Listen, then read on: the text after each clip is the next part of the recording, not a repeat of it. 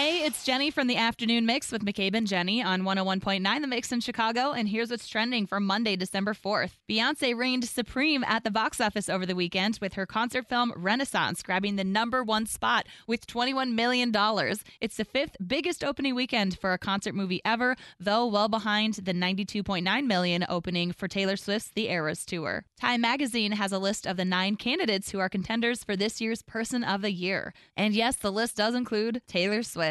The selection has been made each year since 1927, and this year, Person of the Year will be announced on Wednesday morning. And today, Darius Rucker will be honored with a star on the Hollywood Walk of Fame in the recording category. His star is the 2,766th star on the walk and is located along the same stretch as Walt Disney's and Elvis Presley's stars. Darius was inducted as a Grand Ole Opry member in 2012 and won his 3rd career Grammy in 2014 for his version of Wagon Wheel. Other recording artists in the Hollywood Walk of Fame class of 2024 are Tony Braxton and Gwen Stefani. I'm Jenny from 101.9 The Mix in Chicago, and that's what's trending.